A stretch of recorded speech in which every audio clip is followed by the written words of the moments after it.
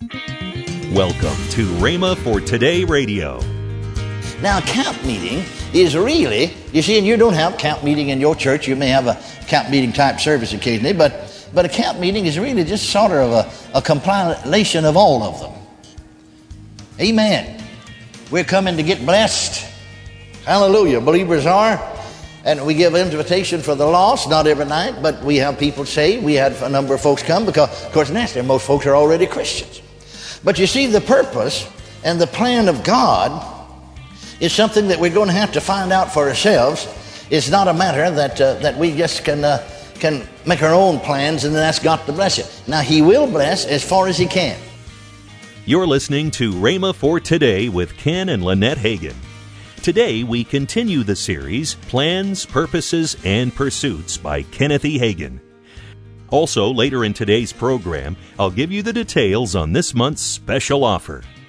Right now, here's Kenneth E. Hagin's message. We came on Thursday night, and so then I said to them on Wednesday night, now when you come tomorrow night, see, this is an evangelistic meeting. That's our main purpose. We're not coming to worship God. We're not coming to have a believers meeting. We're not even coming to get blessed ourselves. We're only interested in one thing. That's the lost. You write down somebody's name on a piece of paper that you want to see saved during this meeting. And then if there's somebody, if the husband's, if their wife's not saved, well, put both their names on there. But if one of them's a Christian, just put the one on there. And then if they're backsliders, write their name, and if it's a husband or wife that's backsliders, write both of them's name on there and put a B on it. We'll know they're backsliders. You pray a little bit different for a backslider than you do a sinner. Don't know whether you do that or not. But we need to find out. And so I said, then bring their names tomorrow night. Well, it so happened that, and ordinarily it doesn't happen that way down in East Texas, but it came up a cold spell and actually snowed and sleeted a little bit. But we're not used to any at all, so folks don't get up. So we didn't have too many, but they came. And so then I took all of them up, just past the offering plate, and got all of them. And so didn't anybody know who brought what? And if some of them brought the same one, when we came to that, we throwed it out because we already prayed about it. And so I said, well, now then, number one, let's pray according to that. Here's this person's name. If two of you shall agree on earth, well, we're on earth. Here we are. That's touching anything there. See, we didn't have any music. We didn't sing. We didn't worship. That wasn't the purpose of this meeting. This meeting is to pray.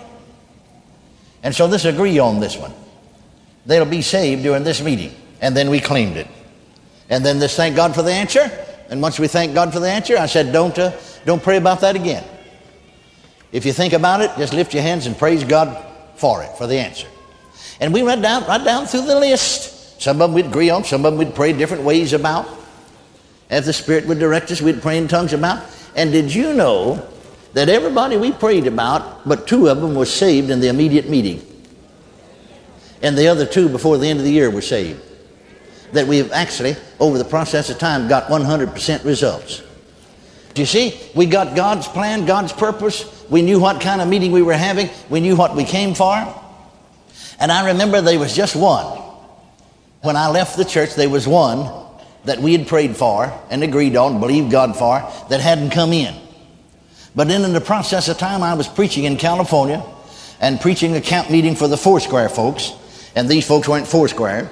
But anyway, they came to the camp meeting. And when the meeting was over, Amanda's wife, I recognized him because she's a member of our church there. And he said, because once in a while, maybe once every 6 months, he might come on Sunday night.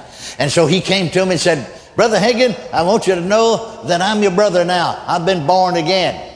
I said, I heard that you had. See, 4 of the years out, he's born again. They'd moved away, but he's born again. And so that made it 100%.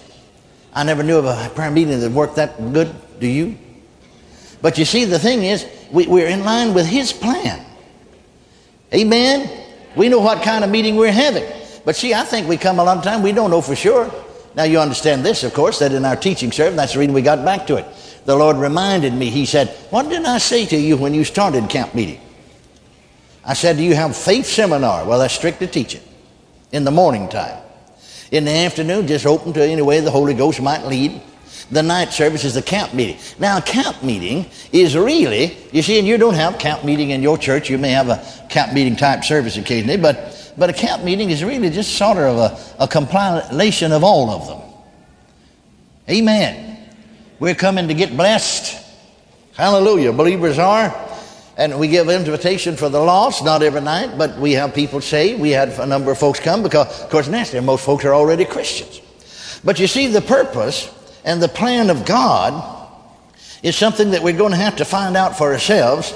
It's not a matter that we just can make our own plans and then ask God to bless it. Now, He will bless as far as He can. Now, did you know that's a reason that many churches never prosper?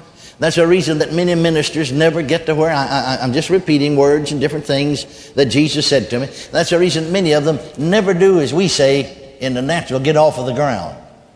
Because, you see, they don't follow God's plan. You see, when the light of God's Word comes, that's God's plan for you.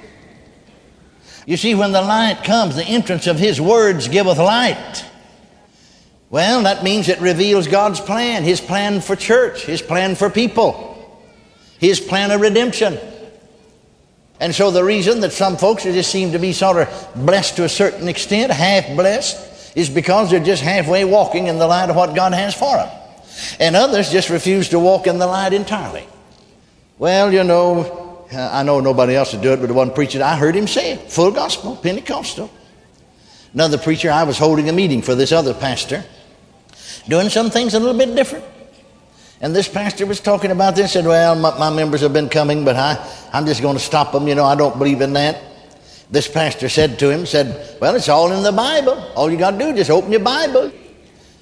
Yeah, he said, Bible or no Bible. Now, you think God's going to bless somebody like that? Bible or no Bible? I'm not in favor of it. I'm in favor of everything the Bible said. Amen. Glory to God. Can you understand why God has blessed some so far? Did you ever notice some moves of God? Waves of blessing come, and that's as far as they go, and the people die on the vine, so to speak. It's because they don't walk on in God's plan. And sometimes the plan that they have is all right for the day, but it's not the full revelation of the Word of God and God's plan. And so the time comes when God has to almost withdraw His presence because they don't walk on in the light.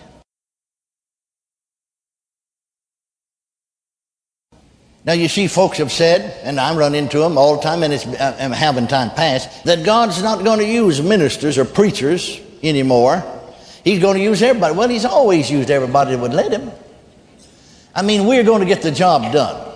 Now, open your Bibles to Ephesians, because the Lord talked to me about this.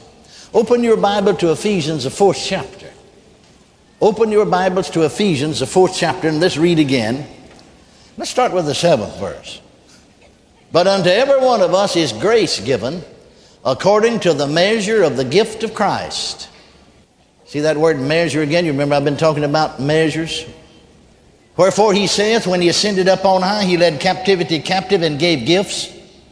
Remember, He said, according to the measure of the gift of Christ. Gave gifts unto men. Now that He ascended, what is it? But that He also descended first into the lower parts of the earth. He that descended is the same also that ascended up far above all heavens, that He might fill all things. And what are these gifts that He gave unto men? And He gave some apostles, and He gave some prophets, and He gave some evangelists, and He gave some pastors and teachers. 5 ministry gifts He mentions here. Now, for what purpose did He give them? All 5 of them. Now, you see, again, some folks said, well, we've got the teacher, and we've got the evangelist and the pastor, but we don't have prophets and apostles. Well, where in the Scriptures does it ever say that He took them away? Why didn't He go on and say, now, He gave evangelists and pastors and teachers, because this is many years after that Paul's writing this. I mean, I'm talking about after the beginning of the church. No, He gave these, all 5 of them, for the perfecting of the saints, for the work of the ministry.